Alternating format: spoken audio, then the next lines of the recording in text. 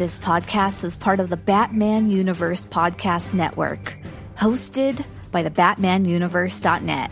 Check out everything related to Batman and the entire Bat family at the BatmanUniverse.net, including news and original content related to comics, movies, television, merchandise, video games, and more. Also, check out some of the other unique podcasts that TBU has to offer. Consider supporting this podcast by becoming a patron on Patreon. Even $1 can go a long way in supporting this content that you enjoy. Look for a link over at thebatmanuniverse.net to offer your support now. And now, on with the show. Scarecrows frightened of a clown that's laughing, boys. I am a Batman. I am a Batman. Shine and signal, come out to play. I am a Batman. I am a Batman. Bring it on, Batman. Jump out your cave, 'cause I am a Batman. I am a Batman. Shine that signal, come out and play. I am a Batman. I am a Batman. Bring it on, Batman. Jump out your cave. Jump out your cave.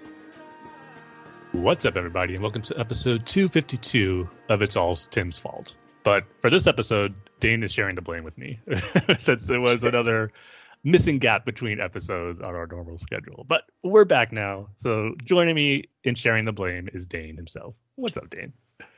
Yeah, I'm sorry, Tim. I went on a work trip, unexpected work trip, at that week that we were supposed to record. And when it came time to record, I ended up just sleeping in because of the jet lag and everything. I didn't think 3 hours would be that much, but oh man, yeah, it hit me really, really bad. Understandable. But Yeah. it just sucks because you're in LA. Obviously, I'm in California, not too Yeah. far from that. You got to come down here when it's not work related, though, so we can actually Yeah. meet up and do things. Well, you see, that was the thing, because I was there for 7 days and ended up only working 3, What? right, because of the weekend. So, actually, really, really nice. First time in LA. I've never been to LA. I've been to San Francisco, San Diego. Never been to LA. The awkward part was, so my job put me at the Four Seasons Beverly Hills. Oh. Um, so you can imagine me going to work in jeans, my work shoes, regular old T-shirt, and coming back covered in dirt. And Were people eyeing you and giving you weird grass? looks? Yeah. If I didn't feel underdressed when checking in, I felt underdressed, massively underdressed. After, when I came back, covered in dirt and mud and, all grass and leaves and stuff. Oh man. So yeah, I actually took off my shoes when I went in the lobby. I felt bad. Did like the doorman or someone go like, "Sir, are you sure you got the right hotel?" Or Yeah. should it- Well, I got a few strange looks. I'm not gonna lie. I got a few strange looks from people dressed in very nice, expensive clothing. The hotel, the room was nice, really, really nice. Nicer than I've ever been in, to be honest. I bet. But yeah, ended up working 3 days.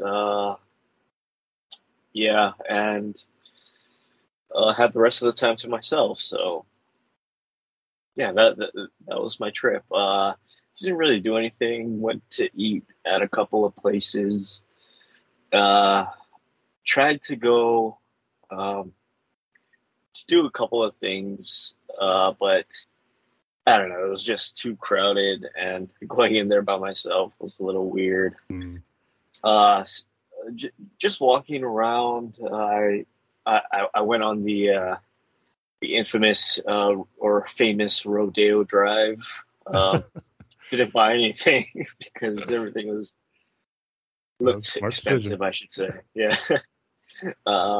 So I saw where they record Jimmy Kimmel Live. Yeah. Did you see any of I the just saw- superheroes walking down the Hollywood No, Boulevard? Aw. did I? No, I don't think so. Man, I've never seen a street crowded like that. I mean, there's so many people walking. But yeah, saw the Jimmy Kimmel Live studio where they record that. Saw that Oscars store. But yeah, just it's been too much.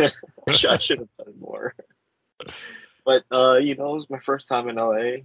I've never really I've been to the airport, but that's not really visiting. So that's not a fun experience either. yeah, yeah, LAX. yeah, not too good. But yeah, just walked around. Most of the places were closed by the time I was finished with work. Yeah, just hung out around the hotel area. Yeah, so good work trip. Well, next time you're down here, it has to be for fun. You got to come down. We'll go to take a trip to Disneyland, experience Galaxy's Edge together, do all that fun Yeah. stuff. The real fun stuff in California. So. The real fun stuff. All right, so that's why it's all Dane's fault for Yeah. the big gap between episodes. Who knows? It'll Yeah, probably be the my fault next time. So.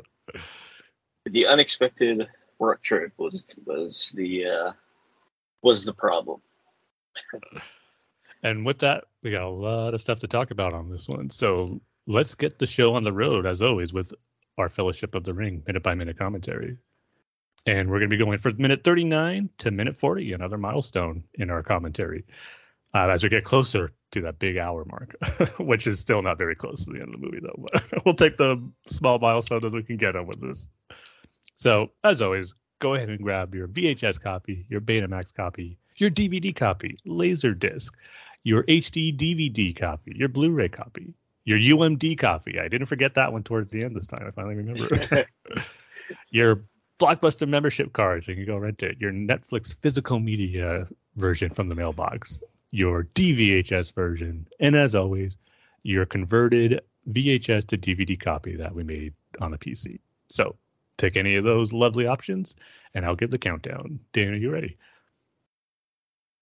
Was the PSP before the PS Vita? Yeah, that was their first one. Yeah, PSP was their first one, right? Yes.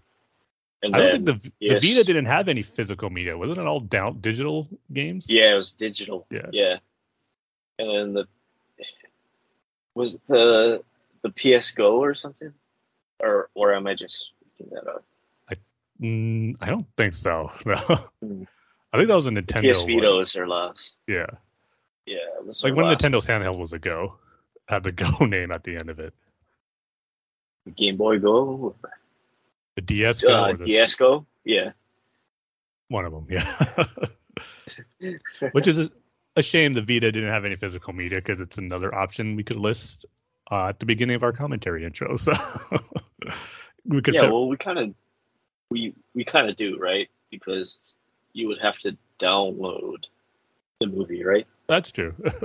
Yeah, on the PS Go. I mean, I PS wonder Vita. how big its memory storage was on that device. Probably not that big, because I'm looking at the Steam Deck, the Valve handheld, and it starts at 64. So that's like what, one game that you can fit on there? Right. Yeah. Yeah. How old is the Vita now? Like 10 years old, probably. So I imagine the storage space might have been even smaller than that for a handheld that old. Yeah, like 32. That sounds about right. could fit like barely one game. or no, you have to stream the rest of the data. Oh god. You can only fill up 32, and then you gotta stream the rest. That's all about be a nightmare. Yeah, I don't think you'd be able to watch Lord of the Rings on there, not the extended edition. No. So, PSP, you'd have to have like 3 or 4 UMDs, right? I go 5. 5. Constantly switching them out. Yeah. I can't remember how is the battery life on PSP. Wasn't great. I don't remember it being too good. I would usually have the battery charger plugged into it when I would play a lot. Yeah. Well, the PSP, you could extend the storage, right? I don't think so. With a card. Could you? Well, maybe you Right? could. I never did it. I never really had to. But Yeah, because you just bought the physical yeah. UMD. Yeah. And save files weren't that big. Oh, So I guess, unfortunately, anyone listening won't be watching Lord of the Rings with us on their Vita. But we got all those other options, though. You're so good. wasn't the screen smaller too? It was. I never actually seen one or held one in person, so Yeah, me neither. I feel Anyway, I'm sorry to distract us. the PS Vita side tangent that I never knew would come. Yeah. But yes, I'm ready, Tim. I'm ready to do this. Let's go. Minute 39. Let's go. 3, 2, 1, play. A great starting shot with the ring just sitting on the table.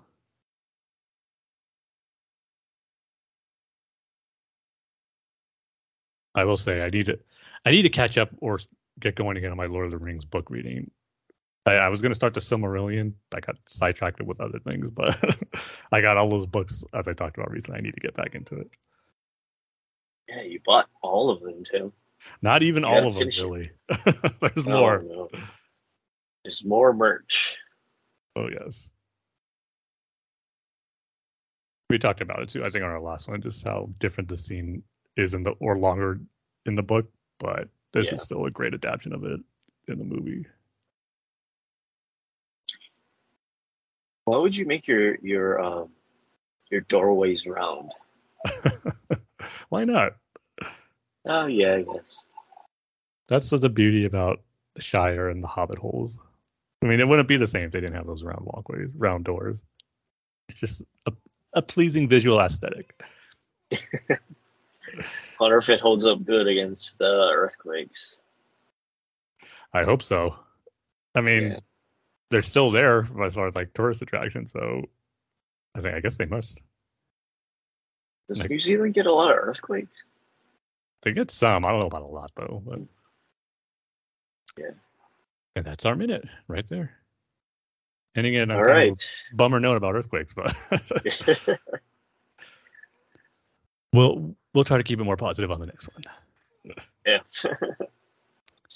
All right, so yeah, let's get into it. Like I said, a lot of stuff to talk about. So the first thing I want to give a review of, because we got TV shows to talk about, gaming news I want to talk about. But first, we'll talk about the latest comic book movie that came out just a week ago, which was Shazam! Fury of the Gods, which I did see last weekend. And judging by the box office results, not too many others saw it, which is a shame. But yeah, it was for an opening week. I saw it on a Sunday. I couldn't see it on a Friday night or a Saturday afternoon like I usually do.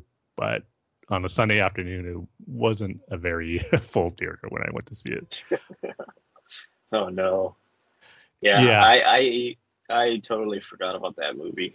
To be honest, like the whole production, the trailers, and going to see it. So I guess I'm part of the the rest of the people. You're part of the problem, Dane. I did see Everything Everywhere All at Once though. I still need to check that out. Yeah, I mean, on the plane right back. Even before it won all the Oscars, I know when it first came out, people were at work telling me to see it. I just haven't got around to it. If I want to, though, and I probably will soon. Yeah, it's really good. It's weird. It's really weird. That's what I hear. Yeah. But yeah, it's really good. It really gets its message across, I'd say. Yeah. That's good. But Shazam 2, Fury of the Gods, I totally missed the boat on that one. Yeah, I mean, I think part of the problem was a little bit of the marketing too. There wasn't a lot of build up, and when the trailers came out, even for me, like I wasn't super pumped to see it. The trailers, I mean, it looked like okay, it just felt like it's going to be fun, but it just felt very generic of a superhero movie. So of course I was going to see it because I really liked the first one. I just watched it not too long ago, and I think it's great. It's just a great origin story. It's just a very fun, different type of comic book movie. So I really liked it, the first one. But for this one, just the trailers never really grabbed me that much to get me really excited. The second one I thought was a little better, kind of showing more of what the plot was going to be. So going into it, I was expecting just a good fun time at the movies, and that's pretty much what I got. I didn't love it. It's definitely a step down from the first one. There's some issues with it for me, but at the end of the day, it was a fun time spending a Sunday afternoon seeing some superhero action. But I thought it started off pretty solid. I'm continuing on where the first one left off and introducing the new plot for the second movie. I found interesting at the start where you got the daughters of Atlas as the main villains, Helen Mirren and Lucy Liu, as we saw them in the trailers. They are kind of reawakened after Shazam broke the wizard staff that gave them powers, but it's doing that broke off a seal from the gods who are still alive, and they want to reclaim that power back. That was their father's. So there were some interesting ideas brought up too in there as far as with the kids, the foster kids, about Billy Batson and Mary kind of aging out and what that's going to mean for them. They're going to have to leave their foster home. So interesting ideas there, but didn't really get developed on enough, which I think would have been really interesting to explore more for the characters. But the thing with the movie I felt off for me, and this might kind of sound weird, is that there wasn't really a lot of Billy Batson in this movie with actors named Angel Asher, because he was great in the first one, but he was barely in this movie at all.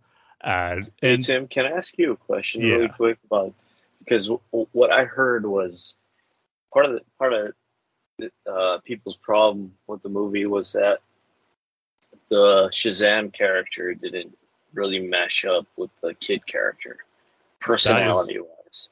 That is 100% how I felt, and that was kind of one of my issues with it, because it felt like when he was just regular Billy Batson as a teenager, he felt there's more growth, more maturity with him there, and then when he turns into Shazam, he's acting like a teenage kid, more of a kid, and not kind of more mature and taking things seriously. There was funny stuff because Zachary Levi, he was great in the first one. I loved it, but for this one, while he did have some funny moments, it almost came off as being more obnoxious in this one than he did in the first. It just exactly why it works. Like it should be the opposite, where the kid is acting more when he's just regular Billy Batson, acting more rational and more mature than he is as Shazam, as a superhero and as an adult. So that felt off to me. And I was going to say it might sound weird that I would want more of the character without the superpowers, because sometimes that's a complaint in older superhero movies where it's like, you want to actually see them as a superhero more, or find a good balance where there's as their regular character and as a superhero character. But this one, we got more of him as a hero in Shazam, and I wanted more of him as Billy Batson because there is just that big distinct in their personalities. It really felt like two different characters. Whereas even and with the other kids who have the Shazam powers, it felt more like they were the same characters when they were adults, but Billy Batson was the one outlier who just felt totally different. That's something that took me out of it a bit. Yeah. That's weird. Like, you would think like somebody on set would be like, wait a second, we have two different characters playing the same character, right? Mm. Like, how come he's, this serious, teenager, and then when he turns into Shazam, it's like he's like a goofy kid, Yeah. Like, you would think that there would be some sort of note or a production note on that. And it, Yeah, and it that's what I heard. Yeah. yeah, and that works really well in the first one because yeah, he's a kid and he's just experiencing having all these superpowers, and of course he's going to act like that. But again, it's like a year or two after the first one, so you think it'd be more. It wouldn't be such a thing where like he's getting used to, or he just so impressed, or like to have these powers is just such a great. Obviously, it'd always be a cool feeling to have, but just that newness of it and that awe factor of having it, and just trying to do all these weird and different things with those superpowers would wear off. That effect would wear off, and you kind of just settle into that role. But yeah, so that really wasn't the case. And I mean, the thing is, like the cast of characters in this are really great. All the kids have a great dynamic. I mean, it's hard to give everyone enough screen time, but when they're together, they just have a really fun dynamic that works well. And just seeing them, I like how it showed not they're trying to be heroes, but yet them being kids, they still sometimes do. I don't want to say more harm than good, but when they try to do good, there's a lot of collateral damage that happens. The first action sequence is a lot of fun where they try to save people or save a collapsing bridge, which they save all the people, but they fail at saving the bridge and causing massive damage to Philadelphia. So they're not really well regarded amongst the citizens of Philadelphia as being true heroes. Some of them view them as a nuisance. So that was a kind of a fun avenue to explore. It does make sense because they are kids. They are trying to do good, but yeah, their inexperience definitely shows in this.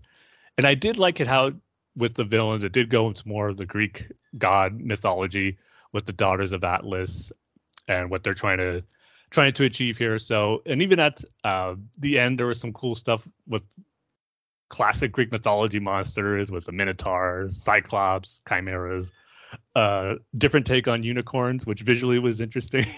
But so there were some cool action beats in the beginning, but I felt, and even the story too, I kind of got a little messy at the end where it didn't know kind of what it wanted to do with, I guess, the action beats and where to focus on with the story, with Billy Batson trying to take or stop the daughters of Atlas. Because I did like how it brought a theme of kind of sacrifice that had to be made, where to lose a few of the kids lost their powers over the course of the movies, and then Billy realizing the only way to stop one of the daughters of Atlas was to kind of not necessarily lose his powers, but actually sacrifice his life to stop them, and which he eventually ends up doing. Spoiler alert, because I know a lot of you probably haven't seen it, but if you're listening to this, haven't seen it yet, you probably don't mind on certain spoiler stuff. But so yeah, he ends up sacrificing himself. It was a cool action sequence against him versus a giant dragon. That dragon was really cool, but there were just certain things in that final action sequence where you got the kids without their powers and the wizard trying to stop these monsters. I mentioned those unicorns, the little girl from the first one who tames it with Skittles was kind of a weird moment. And seeing the Marvel family riding on unicorns without their powers felt a little silly, but I guess that was one of those things that just to me anyway didn't mesh well, even though it's a movie meant to have some fun action. It just felt weird to me. I don't know why, but the thing is too, I didn't really get a lot of that. You saw them riding these unicorns and about to chase these monsters off and kill these monsters, but we didn't get much of that. And then you'd get focus on another aspect of that accuracy with Billy and Shazam and one of the daughters of Atlas, and another one of the Shazam family members doing their own thing was another daughter of Atlas, which was going back into another plot detail where they had one of the daughters of Atlas was a teenage girl who was trying to be friendly with Freddie Freeman's character, or Freddie Freeman is his name, but his superpowered Shazam version of himself, where she was just kind of being friendly with them to get in to find out where the staff was, or not where the staff was, but to kind of take away their powers and so all the Shazam family members wouldn't be an obstacle for the daughters of Atlas. So there was a dynamic between them two that was going on. And like I said, just the final act, it just felt a little messy to where we got to the big moment where Billy was trying to sacrifice himself to stop one of the daughters of Atlas, which he does. And which of course going into it, you knew wasn't going to last, or you knew he would survive. But it did make for a good moment between him and his foster parents, and with Freddie Freeman, his best friend, because they did their chemistry that they have, Freddie Freeman and Billy Batson, is really well. We got a little bit of that in this one, but it was so good in the first one. I wish we had more of that in this one to help his death scene, or seeing Freddie's reaction to Billy's death scene. It was really great. But that's more from what you know on the first movie, and not so much on this one, since they didn't really have too many scenes together as just Billy Batson and Freddie Freeman. So again, I just wish it was a better balance between the Billy and Shazam character that we had in the first movie, that this one I felt was lacking. But then there's the big thing that Billy's gonna come back, but how is that gonna happen? It would have been a cool surprise to see how he was brought back to life seeing the movie for the first time, but the marketing department at Warner Brothers wanted to show you that in the commercials because Wonder Woman was in this movie, and because they actually showed a clip of her in one of the commercials, that surprise was ruined. And it was kind of a bummer, because obviously it was a desperate move for them to try to get people to go see it. It obviously didn't work, so they should have just still kept it a surprise. I know the director was kind of really disappointed with that, and this other kind of plot twist too that happened in here pretty much were all revealed in the marketing. So that was a bummer, but it was still cool to see Gal Gadot as Wonder Woman, and just the role that she played just at the very end, because they were saying with the Daughters of Atlas gone that they were defeated, and one of them survived, because the one who's friends with Freddie Freeman, and she lost her powers, so she couldn't bring Billy back to life, and they were saying there's no more gods left. But then you see the boot of Wonder Woman hit the ground, and the classic theme starts playing, and she goes, not all gods are gone. And so she's able to repower the staff and bring Billy back to life, which again was really cool to see her. And it fits that she would be in this type of story that deals with that Greek god mythology. So that was a cool cameo, but just again ruined by the marketing. And it wasn't even a leak or spoiler by some fans or online site that saw it. It was just actually from Warner Brothers marketing themselves. So it's just disappointing, to say the least. So yeah, just overall a fun time. It's not, to me, going to be one of the, not a very memorable one where I think, oh, this is like a great moment or a great action sequence that I've never seen before in a superhero movie. A lot of it felt generic, like I said before, but still a fun time to be had. So overall, I'd give it probably 2.5 out of 5 for Shazam: Fury of the Gods. And the post-credit scenes were kind of head scratchers too. I'll start with the last one first. It was almost the same one as in the first movie, where Dr. Sivana is still in jail, and he gets greeted by Mr. Mind, the little worm carrot creature, who's the Shazam villain. Who, I mean, he's a fun villain. So I kind of wish they would have explored more with him in the sequel, but they're just kind of setting up more of a tease that is not going to have a payoff here. And then the first mid-credit scene, this is the one where obviously now is getting a lot of attention, where two characters from the Suicide Squad and the Peacemaker series, forgive me for not remembering their names, but they're going to recruit Shazam to join the Justice Society. And it was a little fun bit where they were saying, we want you to join the Justice. And Shazam's like, the Justice League? Oh, yes, I'll be teammates with Wonder Woman. That's going to be great. And then it's like, no, it's the Justice Society. Then he's like, why is there two different superhero groups with the similar names with the word justice in there? And then he starts reading off these different names they can use. He's all, ooh, the Avengers of Justice. That has a nice thing to it. So a little fun nod at Marvel there. But the thing that's getting a lot of hoopla right now is how, instead of those two characters from Peacemaker being the ones to recruit him, it was supposed to be Hawkman and Cyclone from Black Adam, actual members of the Justice Society. But The Rock didn't want them to have any crossover with Shazam. And it's causing this whole feud going on between Zachary Levi and The Rock about him thwarting the plans for the Shazam movie, and just, causing all this kind of bitterness. I think they have, or Zachary Levi, I'm sure some of the other production crew Shazam towards Black Adam and The Rock and what they wanted to do, which honestly is a shame, because it was a poor decision I think this mainly came from The Rock too, as far as keeping the Black Adam movie really separate from Shazam, when they should have been more connected and meld together to set up a potential future storyline between the two where they'll meet, because obviously Black Adam is Shazam's biggest villain, and the fact that you'd want to keep them separate is a head scratcher. What I remember reading, it's because The Rock really wants Black Adam to be more serious and Shazam's more on the lighter tone, kid-friendly side of things, but still, you got certain characters like the Wizard is in both movies.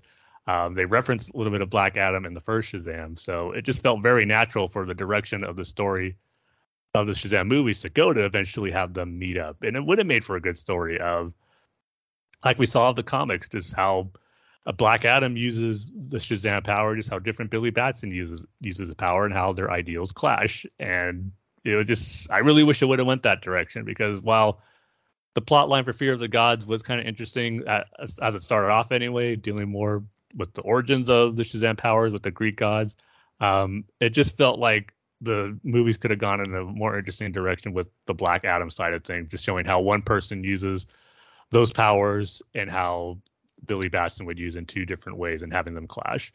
So it's just kind of a mess how everything turned out for the Shazam franchise, judging by the box office results and the response for this one.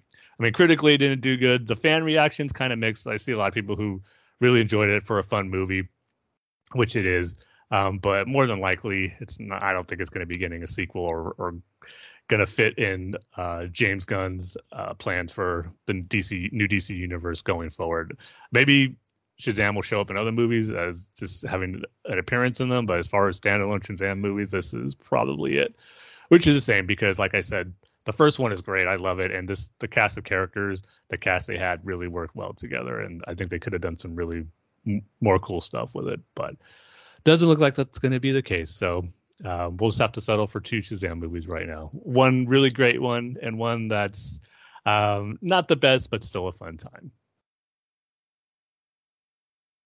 So that was the big complaint, that The Rock didn't want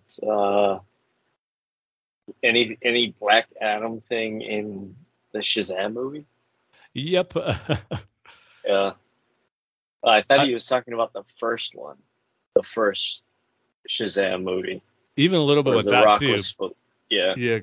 I mean, I don't think it was as bad as then, because obviously the first Shazam was made first, and they did a little tease, because there was that moment where the Wizard was explaining things to Billy Batson, and he did talk about the first one who had the power and kind of abused it. So they were teasing a little bit of Black Adam in the first one. But when it came to when Black Adam was in production and the second one, he didn't want no crossovers or connections whatsoever. I see. So it's all The Rock's fault then. It didn't.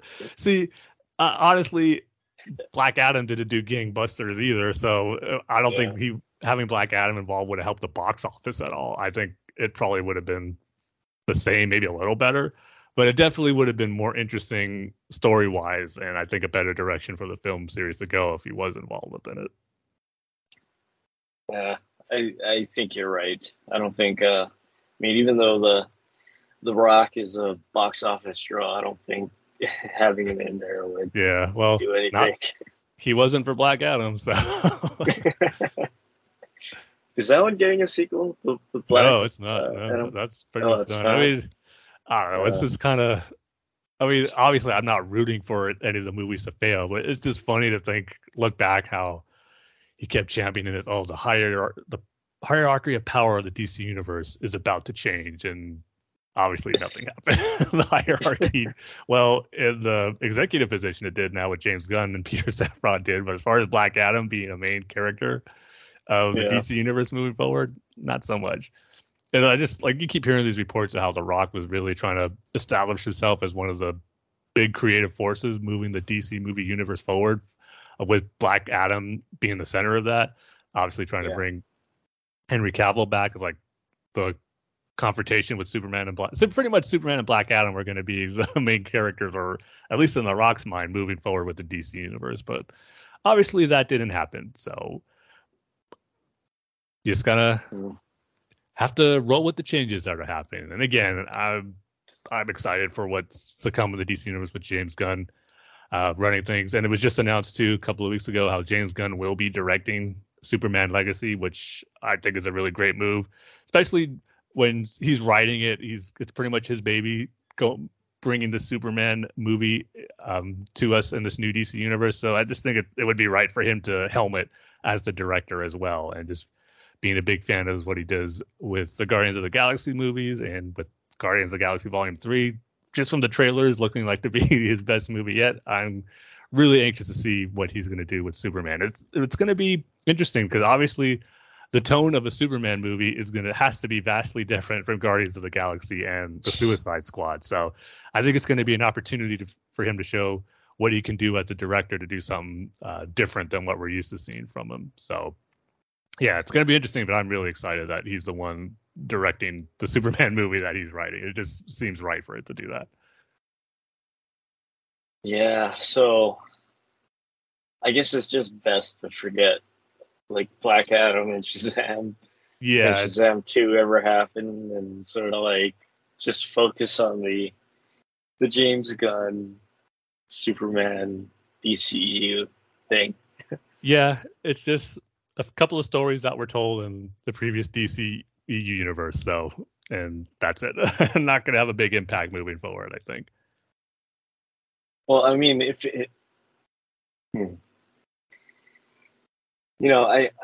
I guess this goes to show that I think the DCEU movie universe, or whatever we're calling it, needs a hard reset.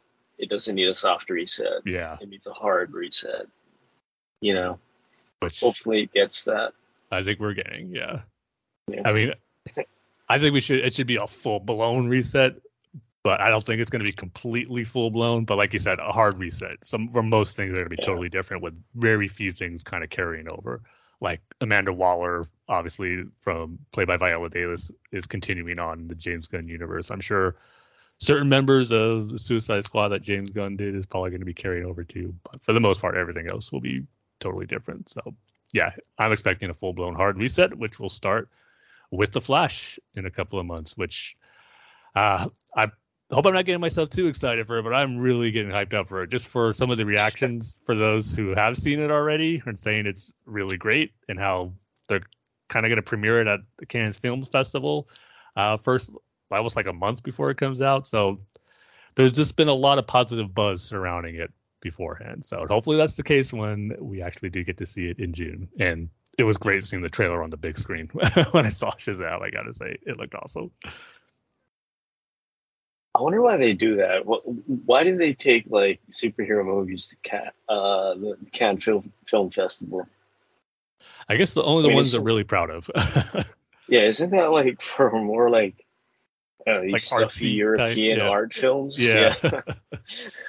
Again, which is cool because that means they feel they got something special there. They want to show it off as early as possible. So that's what has me excited. I guess. Well, all I will say. Anyway, yeah. So that's my review for Shazam: Fury of the Gods, and now we can get into some. You know what? I was gonna get into the TV stuff, but let's go with the video game route first, because there's something that came out this week that has me super excited that I just can't wait to talk about and actually play. Finally, Tim, it's Diablo 4. Right? Is that what you're talking about? The beta just came out for that, right? Yeah. I know you were really excited to play it, Tim. So why don't you tell us about your time in Diablo 4?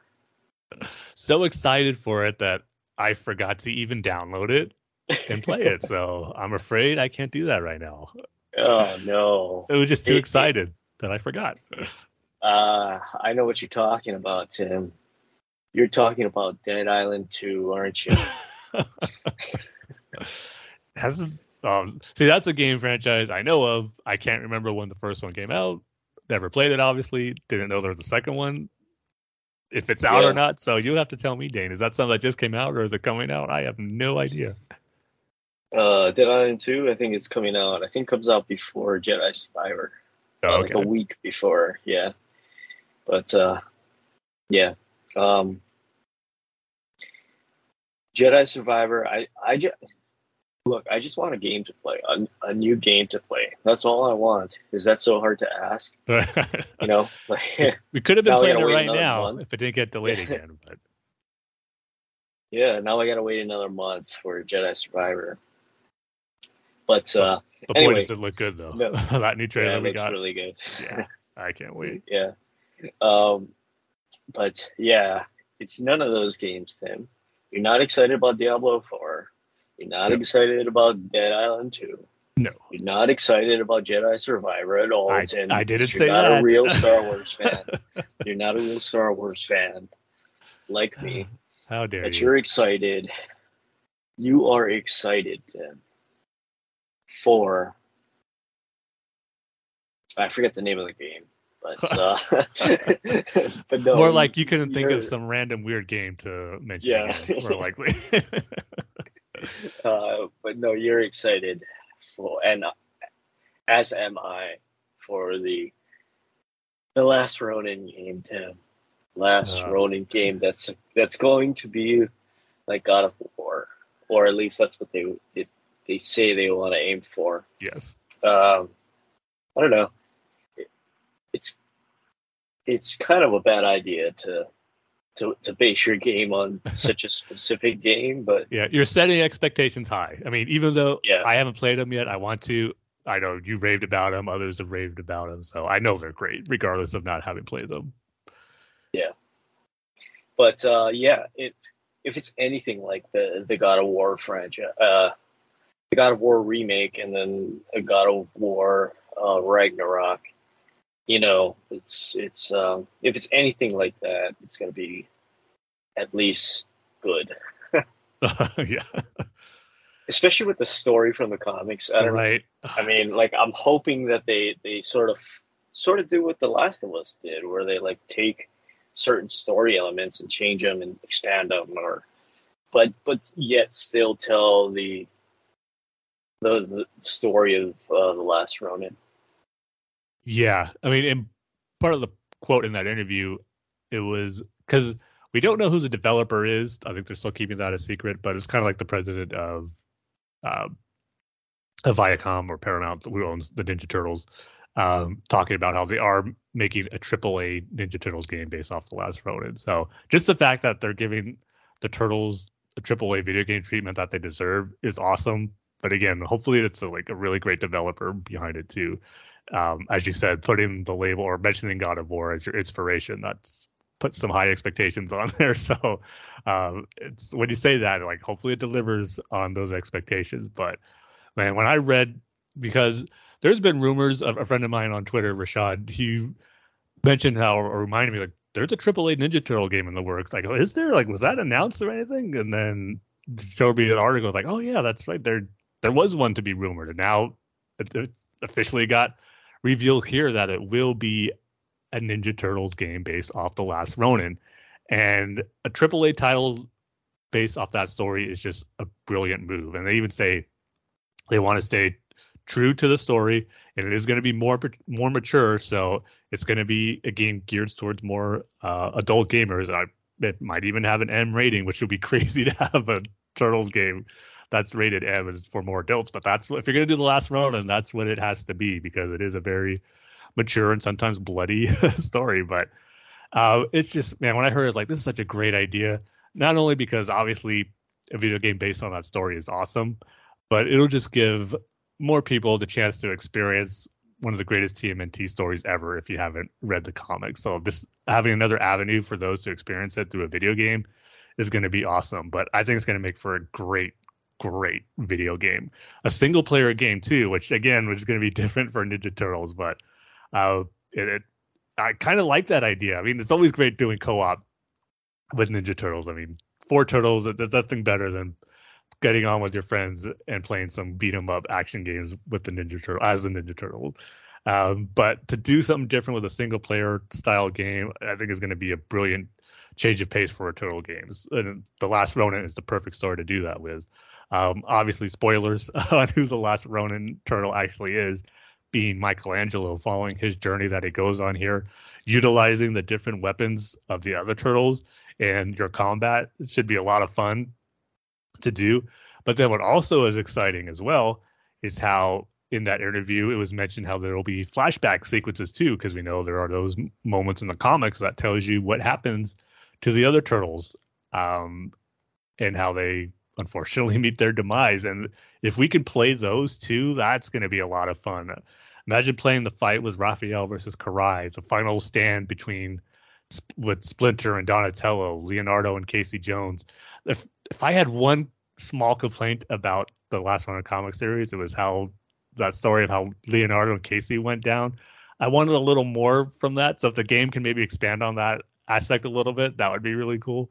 Of course, I'm a little biased because Leonardo's my favorite turtle, and him going down the way he did, I felt was a little anticlimactic for him. But we'll see if they do any changes with it in the game. But just having that avenue to do more and change things up in that game, having these flashback sequences sprinkled out throughout the course of the main story as you play with Michelangelo, and then going back and doing some stuff with the other turtles is going to be lots of fun. And again, just to experience this story in the video game medium is just going to be so cool, because the story is really, really fantastic and quite emotional too, because that final issue, I mean, it really hit me when I read it. If they can recreate that through a video game, boy, that's going to be something special. So yeah, this was such exciting news to get.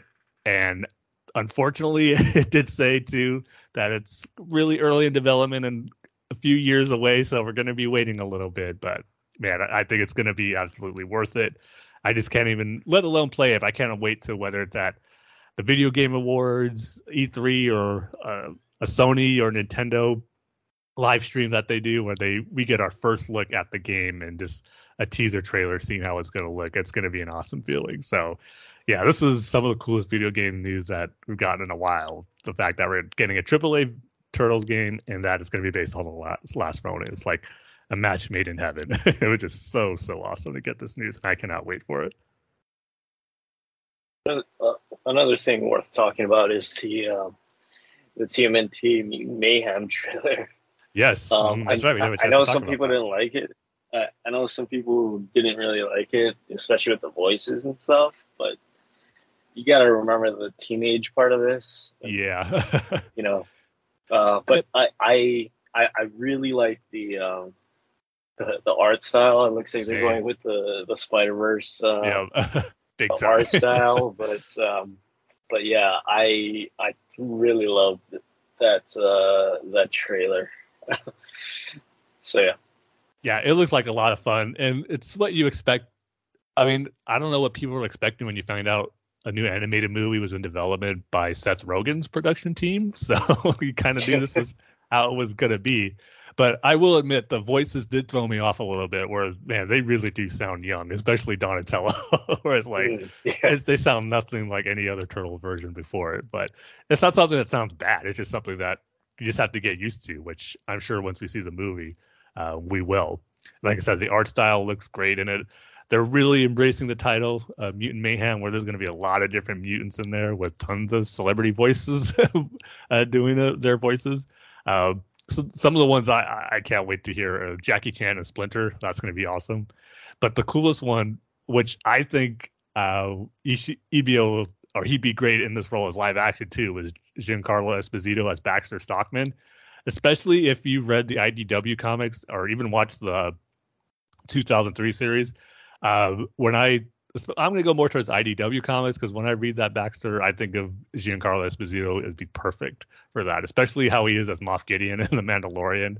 He's just like that straightforward, could be ruthless type of villain, which Baxter is in the IDW comics. So he's voicing Baxter here, but I hope if we ever do get a live action Ninja Turtles movie or series or something where they have Baxter in it, bring Giancarlo Esposito back, because he'd be perfect for that more serious villain role as Baxter Stockman. But yeah, Mutants Mayhem looks like a lot of fun. It should just be another cool turtle experience to enjoy when it comes out in August.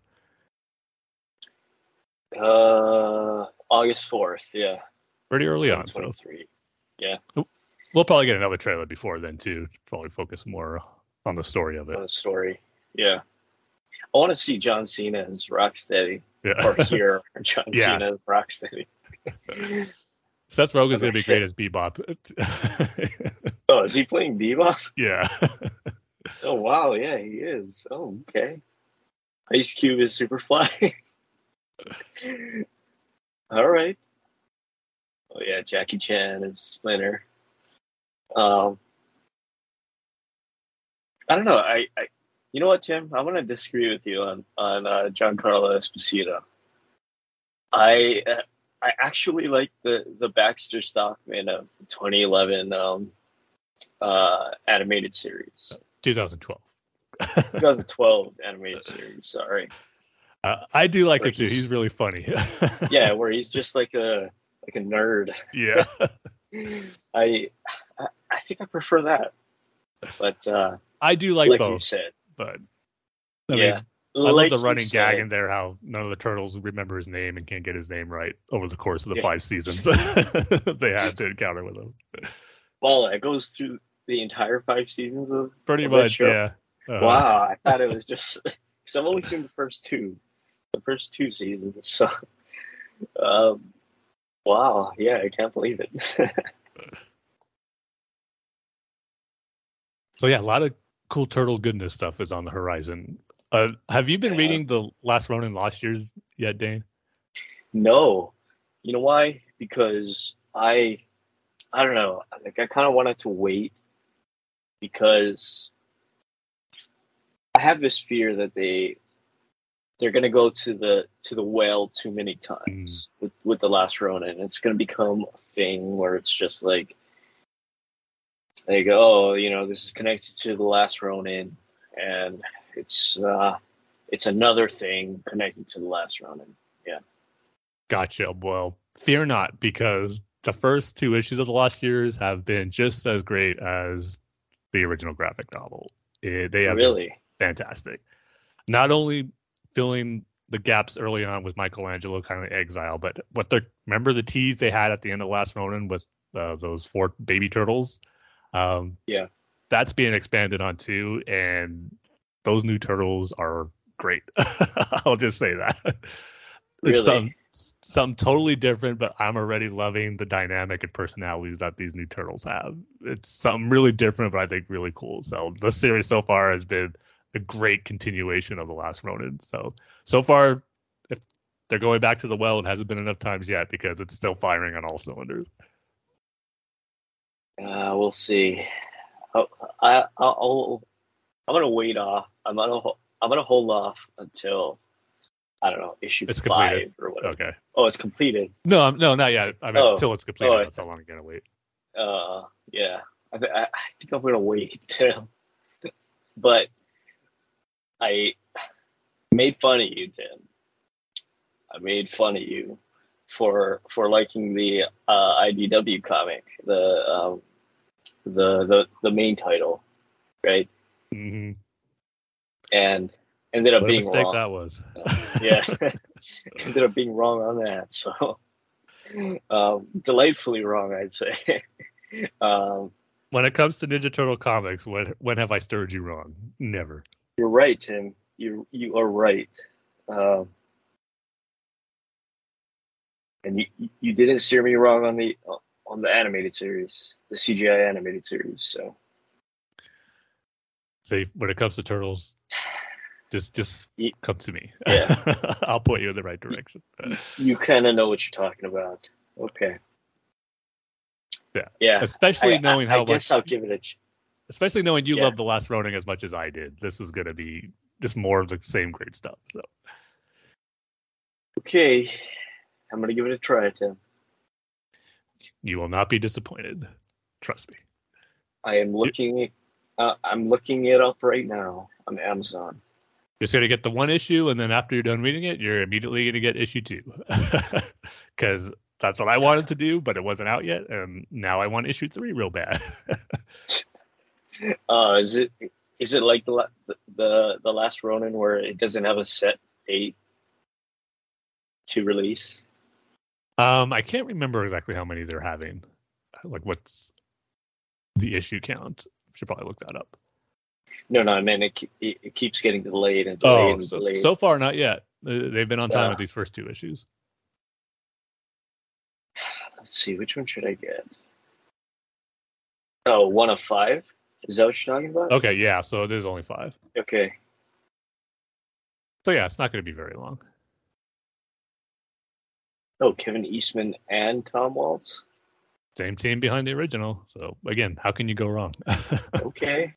Okay. All right, Tim.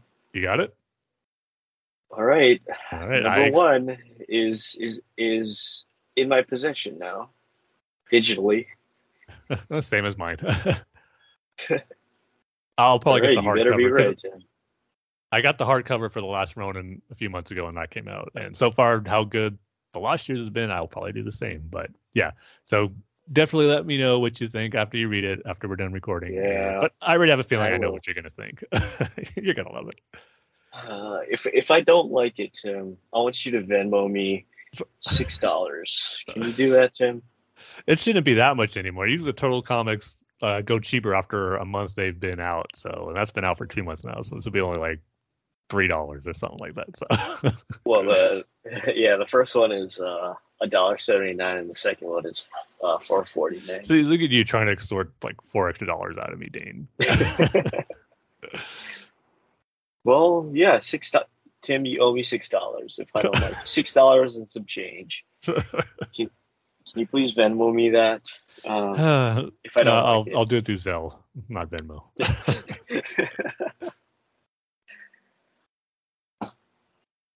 So All right. Turtle stuff, yeah, lots of great stuff happening right now with TMNT. But Yeah, it's also, really weird how I don't know. It seems like they're really pushing the TMNT franchise forward. Like bring it to the forefront with the movie, the game, the comics, yeah, stuff like that. what I really love is just a live action TV show, and like in the same frame as some of like the Star Wars Marvel shows that we're getting. I mean, if I were to really wish, if we can get a TMNT live action series like the Daredevil TV show was, given how Daredevil is such a big inspiration for Turtles in general, that would be amazing. That same kind of more mature, dark tone with it, but still balancing out with a little more lightheartedness that the Turtles have. But that would be a dream come true, a live action series like that. How about Maybe one of these days. How about an animated series that just follows the IDW comic? That would be awesome too. Just Yeah, adapting I all mean, the like, stories.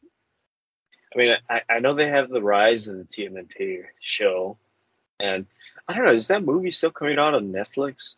No, it came out in August. It did? Yeah, it's out already. It's been Wow. out for a while. On Netflix. It was really good too. On Netflix? Yeah. Wow, I must have missed that. Wow, Tim. I didn't know that. But yeah, like, I don't know, something that's not Rise of the TMNT, you know? hmm I don't know. Yeah, I just wish like they do for TV shows and movie fronts, they do go that more. I mean, Turtles is for everyone. Obviously, it's geared more like kids are Right. obviously more fans of it.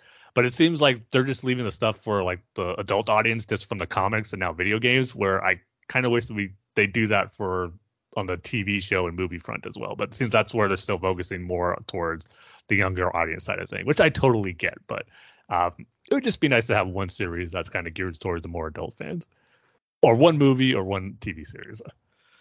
Yeah. Yeah, but then you got to remember who owns TMNT. Yeah, exactly. Yeah. So with the game, I think that's their way of kind of giving something for us older fans to enjoy on the more mature side of things. I mean, which is cool. Yeah. Yeah, I'm fine with it. Yeah. I'm not going to be complaining. Tim, why are you so greedy when it comes to TMNT? I know there's over 30 years of content and stuff. Well, geez, Yeah. it's going to be 40. I think next year is the 40th anniversary of the comic release, which is insane. Jeez. Yeah. Yeah.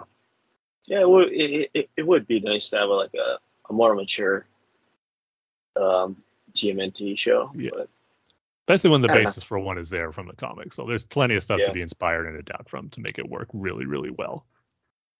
yeah, gotta diversify your lineup a little bit. Yes.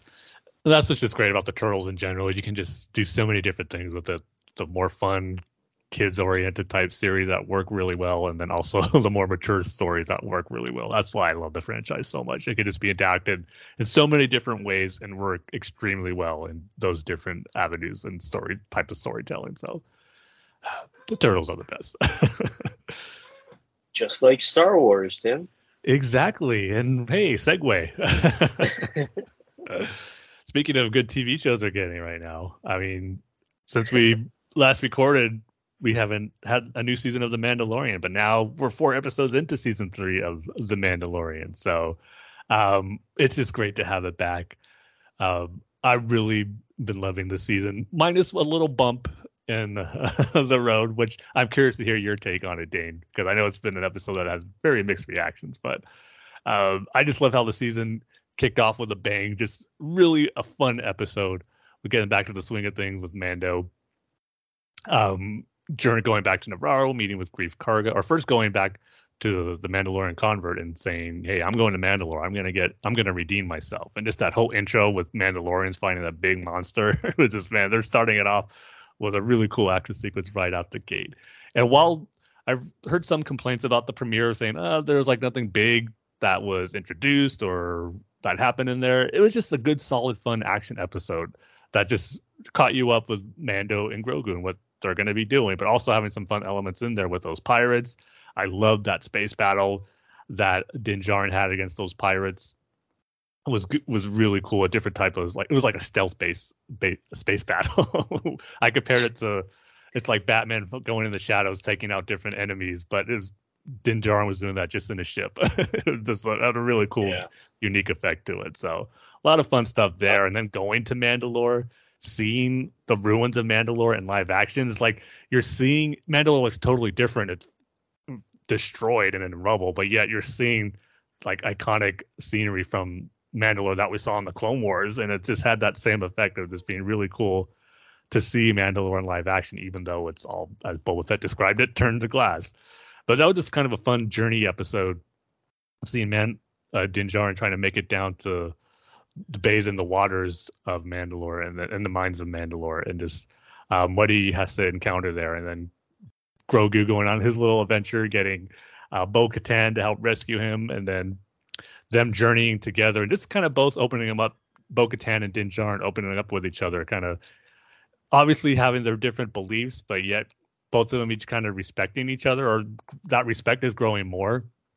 And then we got that big moment of where Din falls or is going to bathe in the water, then he gets pulled down, or not pulled down. You know, that was up for debate. We even talked about that on The Saga Continues, where I was like, I don't think he was pulled down by a monster. It just like he fell and the weight of the armor pulled him all the way down, which ended up being the case where they said it was because the cataclysm caused by the bombings of the Empire caused the whole the ground level there to be totally different. And so it wasn't the monster that pulled him down, but actually seeing the Mythosaur and Bo-Katan, being the only one to see it. And I know we're going to see the Mythosaur in all its glory, probably in the season finale, but getting that little tease of just his face and his eyes was just like really, really cool.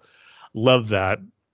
And then in the third episode where Din and Bo-Katan made it out and had to fight off some TIE fighters, was another great aerial combat sequence in the series, which is that Naboo starfighter. I mean, I'm so glad they made the decision to have that be Din Djarin's ship.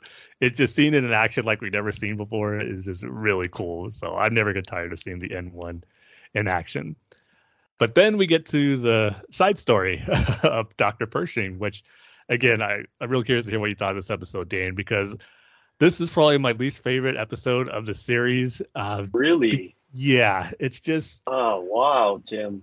I liked what they introduced, seeing the news, like how the New Republic is operating on Coruscant, and that idea of the amnesty program they have with the Empire, or old members of the Empire, I thought is really cool and interesting. And just how, the New Republic are doing things obviously kind of shady. They're giving numbers to those in the amnesty programming. They're kind of dehumanizing them a bit, like the Empire did and just even with the clone troopers. Like, no, even though you have a name, we're going to refer to you as numbers type of thing, which didn't seem right. And then they're still using that mind flayer device, even though they're saying, "Oh, we're not the Empire. We're only going to use it on the low setting here." But it's like it's still not ethically right to even be doing that, even having that machine there. But I just felt the story they were trying to tell with Dr. Pershing, it went on a little too long. It didn't need to be this long to tell the story you were trying to tell. And I got to be honest, the humor in this episode is like, it took me out of it a bit. It's like, I rarely complain about this stuff in Star Wars, but there's some humor in Star Wars that just makes me roll my eyes like, oh, this isn't good. The Eope farting in Jar Jar's face, Poe Dameron's phone call to General Hugs, as he called him in The Last Jedi, those are like some of the worst in Star Wars. But now where Star Wars is self-aware and referencing itself with the "it's a trap" moment, and then you quickly go to a shot of the Mon Calamari, and he just looks at the screen. He doesn't look directly at the screen, but it's like the shot goes to him is like going, huh? Get what we're doing here? It's like he might as well just turn to the camera and wink to the audience. It's like, you get the joke?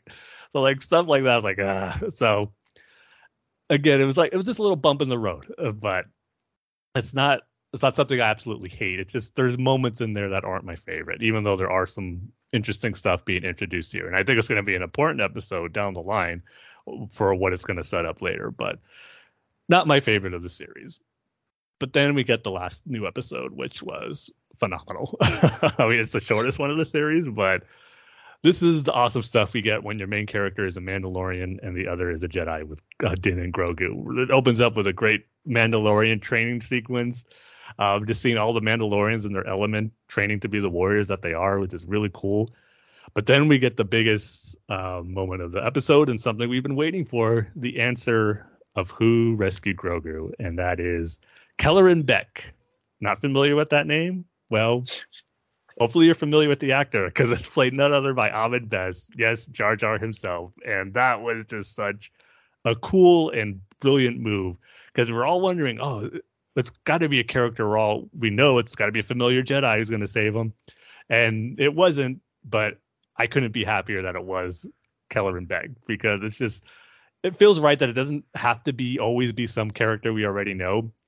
And while this character has been known in the fan base, it's just great that Ahmed Best is getting another chance to play a Star Wars character who plays a very important role in rescuing Grogu, who has become one of the more popular Star Wars characters in recent memory. So it's just awesome that Ahmed Best gets another chance to be part of the Star Wars universe after all the crap and abuse he had to go through just for his portrayal of Jar Jar, which was no fault of his own. But so the fact that he's back in Star Wars as a big character was just awesome. I was like super happy for him. So this season I thought so far has been really great. It has a different flow to it than the other two seasons had, and at the halfway point, because I thought the main goal of season 3 was going to be Din going to Mandalore and redeeming himself, and that's probably going to happen towards the end of the season. It's like, no, it happened in the second episode. So it's going to be curious to see how the story is going to move forward in these final 4. But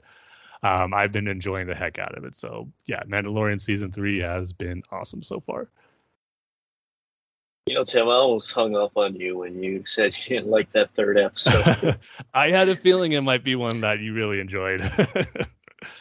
But now you get the chance to hang up on me because, not gonna lie, the first 2 episodes, especially the first one, I was kind of sort of disappointed with it. You know, where it was like, where is this story going? And why are we getting so sidetracked? I mean, that's the problem with The Mandalorian. You're getting sidetracked at every single planet you visit, every single person you visit. Like what's going on? You know, I'm so sick of these sidetracks. Like, let's just focus on the main quest. Let's not do the side quests. All right. And to be honest, I didn't really care about, you know, Mandalore and bathing in the waters underneath Mandalore, that whole storyline. But Tim, are you still there? Did you hang up? I'm still here. Continue. I'm letting you say your piece. But what keeps me coming back is not what you think it is, Tim. Interesting. It's not Pedro Pascal. It's not the Mando character. It's not Baby Yoda. It is Bo-Katan. Not surprised. I really love her story and where that is seeming to head, where she's joined up with Din Djarin. And I gotta say, out of everything on this show has introduced, the greatest thing that this show has done is A, the Darksaber, which is really cool, but B, it's Bo-Katan's armor. I don't think it has ever looked this good. It looks amazing. Yeah. I don't know if they changed it between seasons, but man, like it really, really looks good. I have zero complaints with that character, and yeah, like that's what keeps me coming back, because, and that is kind of a strength of the Mandalorian, where it's like they don't have to necessarily stick with Mando, right? Mhm. They can have an episode or 2 or 3 where it focuses on a different character completely, right? And now we get to the 3rd episode, which is barely has Mando in it, right? I think it's only the beginning. There's a little bit in the middle. No, there's and- not. Just it's bookended. Just the beginning and the end of the episode is what. Oh, Mando right. booked. Yeah, it's just the beginning and the end. But man, I love that 3rd episode. I really loved it. It's a slower paced episode, and I can see why you Star Wars fans don't like it. Especially like you said. No, with as I said, the most New Star Wars Republic. fans, it's mixed, because I've seen a lot of fans who absolutely love it, and I'm kind of like in the minority there. But Okay, well, I apparently seen the minority voice their opinions on this 3rd episode, because go ahead. I was gonna say it's rare when I'm the one who's more in the negative about a piece of Star Wars content than most. I really love that, they sort of change things up, and like, I don't know if you call it the New Republic, Tim. Maybe it's like a in between period. No, I between mean they're being governments. referred to as the New Republic, so that's what they're called. But I love what they did with it, and they sort of changed it up, where it's like, they're using these techniques, let's just call it what it is, Tim. It's a re-education camp. Is what it is. And like giving them numbers instead of names, and using that machine, that mind flayer machine on people to just lightly, Tim. We're just doing a little bit of torture. You actually might enjoy okay. it. I think that's what Lamont You might Calamari said. Man, I love that.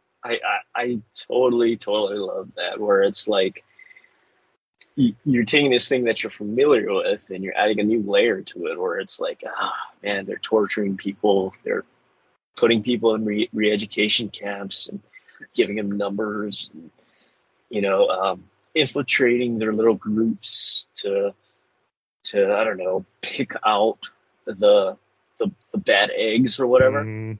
Yeah, I totally love that. I mean, I guess, I really love the nuts and bolts of the Star Wars universe. It's why I loved Andor, right? And yeah, this is just another great example of it, where it's like you're taking this idea that you're familiar with, like the New Republic, because of all the movies and stuff, and like you're adding this new layer to it, where it's like, you criticize that Mon Calamari character for being like, being cheesy with it's a trap joke, or we're just giving you a little bit of the mind flayer. It's just a little bit of torture, but that's how it would be, right? That's how it would be if it were a real world situation, right? I don't know So, about like, the the joke, but the other stuff, yes. Yeah, I mean, like, I don't know. That's what I love about the Star Wars universe, and oh man, I love that episode. That's one of the best of Mando for me. Wow. I From my I least don't. to one of your best. Yeah, I really really liked it. Just seeing like, I mean, I know Pershing is like a big character or whatever, and he had this sort of big role in the first season of Mando, but like, yeah, I really like how we spent all this time with essentially nothing characters at this point, and use them to tell the story of the New Republic and what they've done behind the scenes, right? Mhm. I mean, sure, you can have this big propaganda-esque thing where it's like, well, we're the New Republic, but then behind the scenes, it's different. You know, Yeah. there are re-education camps. They do use torture because that's essentially what that mind flayer is, right?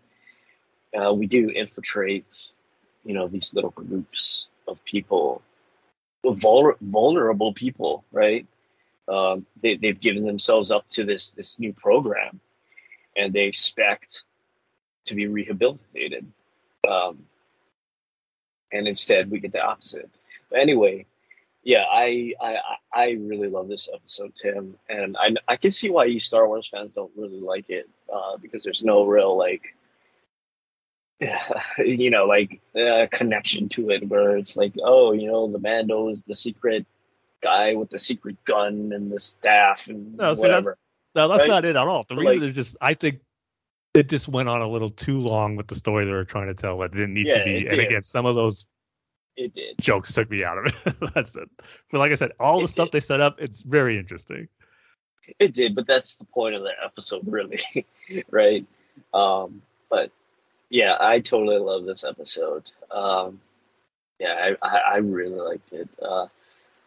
And then the fourth episode, I was sort of, again, we're getting kind of sidetracked with the side missions again. It's like we're trying to kill this big beast thing, right? And it was only rescued by one Ahmed Best. He totally rescued the episode for me. You know what? Let's give Ahmed Best his own Jedi Star Wars show. Hey, I wouldn't That's not a mind game that. show. That's not a game show. Yeah, I was gonna say technically he does have one, But yeah, it was so great seeing Ahmed Best and seeing Order 66 again. Because, I mean, again, Order 66, I know it's like this big thing, but what it really is just a regular old political purge, is what it is. So that's why I like seeing it. I thought this episode was okay. I thought it was all right. I didn't really care for the them taking killing that monster thing. But what I did like about that is they really stepped up their CGI in at least in this episode. yeah, it was. I thought it was really cool, and like that third person camera shot. Mhm. It's in a really quick shot, but like third person camera shot where you're on the back of one of the Mandalorians. Yeah, like it's going into his And mouth type. Yeah, shot. he's going into his mouth now was really cool, and Din Djarin rescuing the kid. It looks really good. They really stepped up their CGI in this, or I don't know if it's probably a mix of the CGI and practical effects. Right. Just their Yeah, monster budget ran up really this season because all the monsters Yeah, it they did. showed look great. And those baby monsters, those things look really creepy. Yeah. I mean, I know they look like baby birds, like chicks, but like, yeah, they looked really creepy. But yeah, I think this season is good. It's good. It's got enough for me to really grasp onto this season. Yeah, it kind of doesn't have that same feeling as the second season or the first season, No. where it's like what's going to happen next sort of thing. it seems like they're really expanding the Mando universe, really, Yeah. and making it bigger instead of like having to take the kid to the people to do the thing, right? Um, and this season, it's like, yeah, we gotta.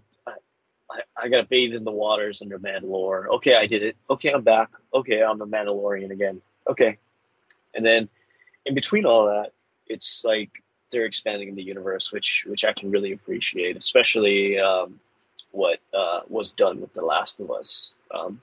Same thing here, kind of, sort of, where it's. I mean, I know I complain about the side missions and side quests, but yeah, I can kind of see how, like, or at least what they're doing, where they're um, hitting the story points, but it's really more about like the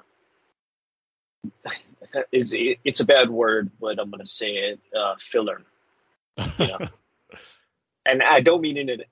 I don't mean it in a negative context, Mhm. of course. Yeah, but um, it just took me a little bit to get into this Sure. season. Yeah, yeah. So that's my thoughts on the Mandalorian season 3. I like it. It's good.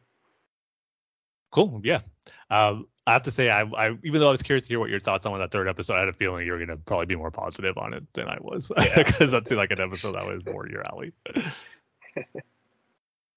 But yeah, so Mandalorian, great to have it back. But before we had the Mandalorian kickoff, well, I think for a couple of weeks they were both going on at the same time, so we had two Pedro Pascal shows going on for a bit Yeah. with The Last of Us. I know. In our last few episodes, we were talking about how much we've enjoyed. I believe we made it up to episode 6. Was where we last left Wow. off on. So there was a lot that Missed a happened. whole 2 episodes. Yeah, or 3 actually, but Three. Sorry. Yeah. yeah. So like you're gonna hear my take as someone who was experienced the story, what happened for the first time. Well, I should say most of it, but then also Dane's thought of the adaptation they did for it. So yeah, I mean, just more of the same great stuff. The last episode 7 and 8 was just more great performances by Bella Ramsey as Ellie in the flashback episode. And I kind of knew beforehand that was kind of based on the DLC they had for it, which what was the name of that DLC again? Left Behind. Left Behind. Okay. Yeah. Yeah, just showing about her friend. Was it Riley? I'm still getting Yeah, Riley. remembering the names. Yeah. Okay. To be fair, it's a little bit of Left Behind DLC and a little bit of the origin comic. I guess Ellie's Oh, origin. okay, that's right. comic, I remember. Yeah. Remember them saying how that it was also based off a comic that they had too, telling that. Although the comic is kind of completely different. Yeah. Okay. Yeah. But So, But- I'm sorry, Dave. I had a question for you regarding that, because yeah. it was a great episode, just establishing their relationship that they had, and then to see it all crashing down when Riley got bit, and how even Ellie getting bit too, but not knowing yet she was immune. And here's my question for you: how it ended here was both kind of them just sitting together and just kind of gonna wait it out and see what happens. Do we actually, whether in the comic or in the DLC, like see the outcome of that? Because I was wondering if we were going to go back to that moment and see what happens, where we see kind of Riley turn, but Ellie still stays the same, and if she is the one who has to kill her because of that. Is that in the DLC or in the comic, and the show just didn't show that part of it, or is that something of how it was left in those stories as well? So that whole episode is beat for beat the DLC. So no. Oh, okay. No, you don't. Yeah. But you assume, right?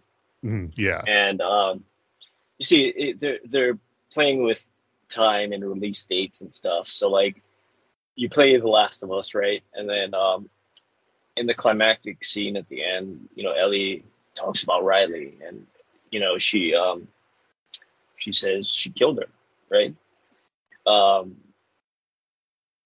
So like, you have that in your mind, and then you read the origin comic, and then you played the DLC, and then it's like, oh, you get to see it, and you just assume what happens, right? Yeah, I it's mean, not you too hard to know what figure out, happens. but Yeah, yeah, you know what happens. So like, no, they don't show it. Yeah, okay. So that's what I was curious on, if it was just the show's decision to not really show all of it, or if they were adapting how it was in the game, which yeah, just seems to be the case then. Which yeah. they just do a great job of Also, adapting. also they did a great job of adapting that whole DLC where it's like, it's almost beat for beat the the story of Left Behind, even down to the masks that they Okay. put on in the Halloween store. I couldn't believe it. Like, Same type of mask too, like a werewolf. same, That's cool. same a werewolf and a clown. Yeah, it's the same exact mask. I couldn't believe it.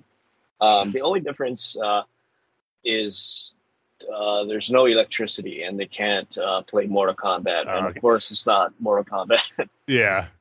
I was gonna say that was my favorite part of the episode, just seeing the joy they had, especially Yeah. Ellie getting able to play Mortal Kombat for the first time.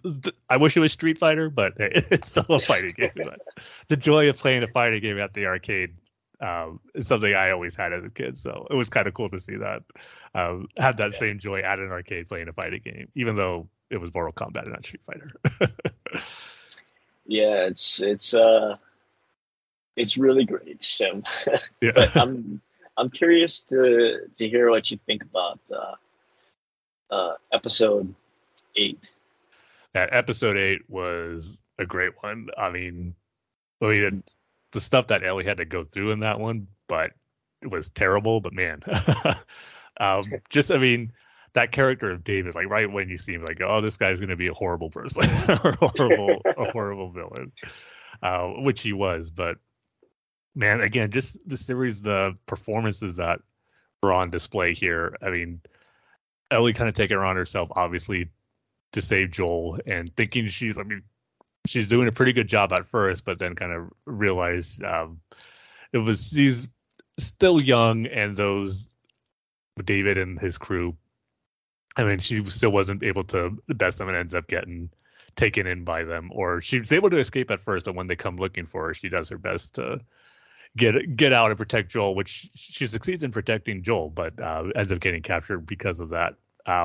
But man, the stuff she had to went through when she was captured by them, the stuff David was saying to her and planning to do with her was just awful. But the way she handled it was just so great. And that line she had when she bites his finger and she finally tells David her name, it's just to say that so everyone can know who bit your blanking finger, was just such a great moment. But man, again, the ending of this episode was just, I mean, a powerhouse of emotional performance on display here. After she ends up killing David very brutally, but deservedly so for him.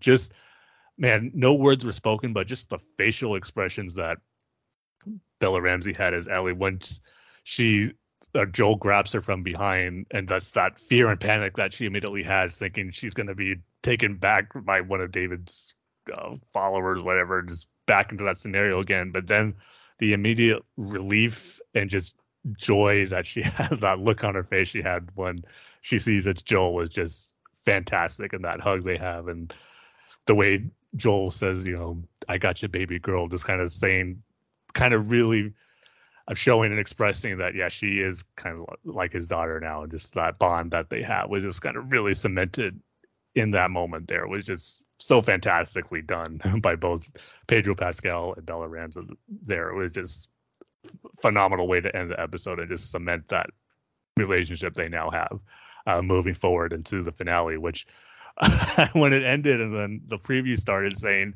oh, next week on the season finale, I went, man, already I thought it was going to be 10 episodes. We're on episode 9, and I sent you a text. Hey, Dane, is this enough time to really tell the remaining story of the game? Because I don't know. It seems like I was expecting 10, and then now that it's 9, is it going to be rushed at all? But you kind of reassured me and saying, no, they're kind of at the ending point of the game to where they're at here. So it should be enough time to do what they need to do to end the season and tell the rest of the first game story. But yeah, that 8th episode, I think, was one of the best of the season. Good. Yeah, that was the before Henry and Sam and I guess Bill and Frank. That was the one story I wanted to sort of get your opinion on, because man, when you're playing through that part, especially after or when Ellie is trying to sort of lead the David's group away from Joel. Mm-hmm. That's that's just one of those game moments or gameplay moments where it's like I just feel like running away. You know. Same thing with that end scene where Ellie kills David. That whole scene is a boss fight. You know, when they're in the diner and the diner is burning down. Yeah, that's the David boss fight. Figured. Yeah, yeah, you can kind of tell when there's a boss fight and when there's not. But yeah, that's the real one that I wanted to get your opinion on. Especially, you know, David being a cannibal. Yeah. All those people being cannibals. David sort of being creepy with Ellie. Yeah, sort of. That's a little generous. Yeah. But yeah, that's the big one that I wanted to get your opinion on. Also, the ending. Very, very controversial ending. I remember a lot of, you know, articles about like the ending of The Last of Us Part 1. But just give me your thoughts on episode 9. Sorry. 9. Yeah, I mean, it was great. I was anxiously waiting to see how they were going to do it. I will say I know it was a short episode length time, and I kind of was expecting a little more. I mean, this is coming from someone who hasn't played the game, so maybe it was exactly how it was in the game, but just more time spent in the hospital in that moment, whether before or even when Joel was kind of going through trying to rescue Ellie, or just I don't know, man. I was just expecting more time to be spent there. It seemed to go by pretty quickly, but man, it was done really well. But I do have a big regret, Dane. What is that? Remember when you were giving me your review of The Last of Us 2, and you were telling me what happens at the end of the first game, and you asked me, do you want me to tell you? I'm like, sure, I want to play the game, but it's probably going to be years down the line. Yeah. I didn't know there was going to be a TV show. Well, if I did, I would have told you not to say anything, because man, it would have been a complete like mind blower seeing that sequence play out, not knowing that it was going to happen already. Just going through like Joel doing what he did, and again, it's that moral dilemma. Is like you can understand why he's doing it, but at the same time, he's doing some horrible things here. So it's just, I think that's what makes it so great and unique. It just really makes you think, like, put yourself in his shoes. Would you do the same thing to protect your essentially your daughter, who doesn't have a choice in what's going to be done to her, and she's going to not even knowing it? But at the same time, for the good of humanity, is it a sacrifice that has to be made? So it just raises all these different morality questions that really makes you think, and that's what's, I think, the genius of it. So I remember even when you were telling me about that, I was like, man, that's actually a pretty smart and different way to go about, or way to tell a story. That's really one that makes you think. So just going off of what you told me, Dane, I was really anticipating and seeing how it was going to play out in the series. And like I said, I thought it felt like we could have spent more time there, but just the way, like, it's the somber music that's playing as Joel is making his way through the hospital, taking out the different members of the Fireflies and getting to the operation room with the doctors. And the doctor just walks up and he just, I'm not going to say casually shoots him, because the doctor, he might have had a scalpel in his hand, I think, if I remember. But he was going to go up to Joel to kind of stop him. So Joel did just shoot him right there in the head just to rescue Ellie. But then the final moments with him and Marlene, too, after he shoots her. And this is another thing I'm curious about, how different this was for the game, where Marlene's talking to Joel, and I forget the exact line of dialogue, but it cuts to Joel in the truck driving, and you see him with Ellie. I believe it cuts to where you don't know what he's going to do. Is he going to give Ellie back, or is he going to kill Marlene? But it just cuts to him in the truck but then it shows that Ellie is in the back. So it's like, okay, so he did take her, but you don't know what happened to Marlene yet. And then we go back to that moment where he does shoot her, and he just wounds her at first, and maybe she wouldn't have survived that, but even she just asked like for say like, just go, like let me be. But then he ends up just killing her because he knows she's probably her and the rest of the Fireflies are not going to stop till they find Ellie. So I'm curious of how different that played out editing wise, if that all happens in one sequence in the game, or if it is like the TV show and it cuts to Ellie and Joel in the truck, and then we find out later what actually happens, and he does kill Marlene there. But still, yeah, just great stuff all the way around. I mean, again, just an ending and a choice that just really makes you think about, like, what would you do in that scenario? Like, as that relationship between a father and daughter, especially knowing how he lost his first daughter and doesn't want to do that again. And that's why it makes that moment in episode 6 where he's talking to his brother Tommy about how all he does is fail the ones he loves. And again, it sets up for why he's making this decision here. He's not going to let that happen again. So just really great storytelling, great performances here.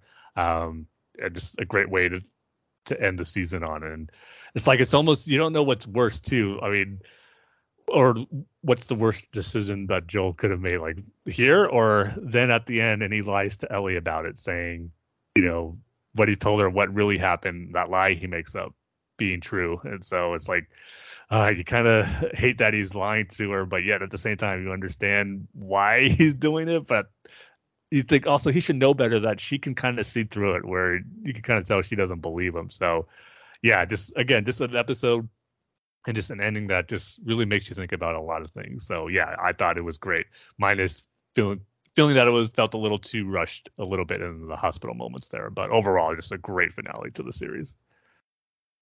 Yeah, I kind of agree with you that hospital sequence kind of went by too fast, but that's essentially just gameplay. That's a gameplay problem. Of course, yeah. They just had to cut it down. You can't gamify a TV show. But yeah, that last sequence with Marlene and Joel, that plays out scene for scene, cut for cut, how it does in the game. Wow. Yeah. So you kind of don't know what happens. Yeah. For a little bit, and then you hear Ellie wake up from the what is that called? Anesthesia. Mm-hmm. Again, I will say, or I guess, sort of like getting you prepared for season 2 or part 2 or whatever we're calling it. It's, you gotta remember that doctor that grabbed the scalpel, and you've got to know that this is the end of the Fireflies, right? Like when you meet the Fireflies in the game, they're really struggling. This is their last stand, really. Like, they're falling apart, not just in Boston, but all over the place, right? Okay. Mm-hmm. And then Joe kills Marlene, and that's the end of the Fireflies totally. Yeah, so that's all you need to know. Oh, and of course, what Joel tells Ellie at the end of the game, or the TV show, where he lies to her. But yeah, so, go ahead. I was gonna say, I remember the big thing that you tell me what happens in The Last of Us Part 2, which we won't say here, but like other stuff, I don't remember too much as far as like what leads up to it, certain scenarios, so how the game picks up at the beginning. So that I'm going to try to stay spoiler free on. But even though I know the biggest thing that happens, but it's still kind of nice to go into it probably a little more fresh than I would for the first game. But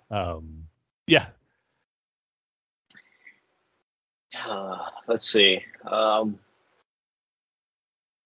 Trying not to spoil anything for you. I'm just thinking it through my head. So I won't be going back to listen to our old episode where we reviewed The Last of Us Part 2, so I can not remember or get spoiled on some of the things that you mentioned in that game, besides the big one. The last thing I'll say about The Last of Us Part 1 and Part 2, and then Season 1, Season 2.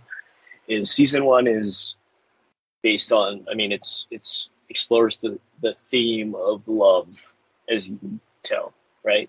Mm-hmm. How you can love somebody, and then how that love can sort of turn toxic, and you do stupid things. At least, other people looking in on what you're doing, right? And then the second season, or the Part 2, is about hate, right?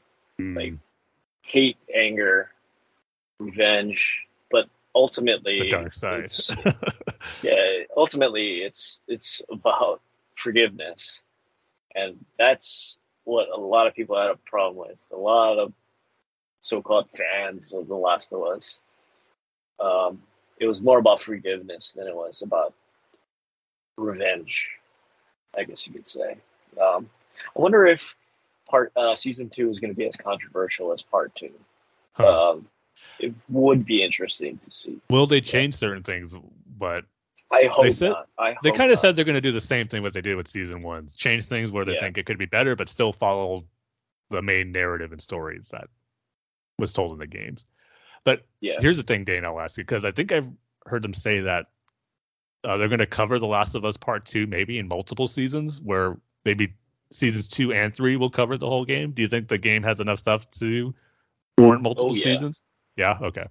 There is a lot of stuff that the game barely touches on, because you have to focus on these two characters, Ellie and Abby. Mm-hmm. And so there's a lot of stuff to mine in The Last of Us Part 2. Okay. So I'll just give my overall thoughts and just make it quick, because I want to talk about what you think about the game, Tim, because I know you started playing it. This is definitely one of the best TV shows I've watched. I rank it right up there with Watchmen, the Watchmen television show. Based on the game, comic book, but they add so much more to it. And that's what I really appreciated. They added so much to it, like just even like the smallest, littlest thing, like making Sam deaf, to show that, unfortunately, this is tragic. This is so sad that once you are infected, there is still a piece of you inside of you, because he's still deaf, right? Mm-hmm. Just little things like that, and of course expanding, the Bill and Frank story. I mean, I couldn't believe how much they mined off of, just a piece of paper that you read. It's crazy that they built this whole story, and they tell this sort of like over years, over decades, love story between these two guys that you would never have gotten in a video game, right? Because there just wouldn't be enough time, and you have to stick with the main characters, and you have to gamify it. And I've got to say, the greatest, and another thing they expanded, before I get to that, another thing they expanded was Sarah's story, Joel's daughter. That's right. Because as you know, in the beginning of the game, now I do. You meet her, and then unfortunately she dies, right? But then now you get to spend some time with her and see that she is like this fully formed person that has a life, and helps the neighbors out, does all these sorts of things. And then what happens in the game happens, right? But what I do love, and this is such a small, insignificant thing, is showing the origin of the virus. I think it was the cold opening of episode 2. Second episode, where it's like it's originated in Indonesia. And like just seeing that scientist and like doing the autopsy on that woman, and then her fear where when she says, there's only one thing you can do is to just bomb the city. That's all you can do. There's no cure. And, they set it up with that first cold opening where it's like, it shows how like a fungus can, sort of like jump into the human space, right? And infect humans. Those two cold openings are probably some of my favorite things of the show. And you followed up with Joel saying it's probably, an everyday ingredient and an everyday product that spread all over the world and infected everybody. I think in the game, don't quote me on this, but there's the origin of the cordyceps is somewhere in South America. And I don't think you get that much more from that. So it was great to actually see, like the origin of the virus. I mean, the fungus. And then you have that first cold opening with that scientist on that TV show,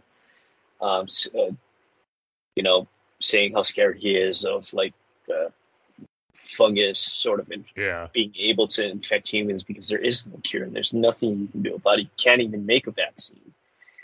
And it's more scary than a virus, So that's some of my favorite stuff. And like again, I can't emphasize enough about like how much they expanded the story and how much I love it. How much I love that they did that, because some of that stuff you're just flying by, it's really nothing.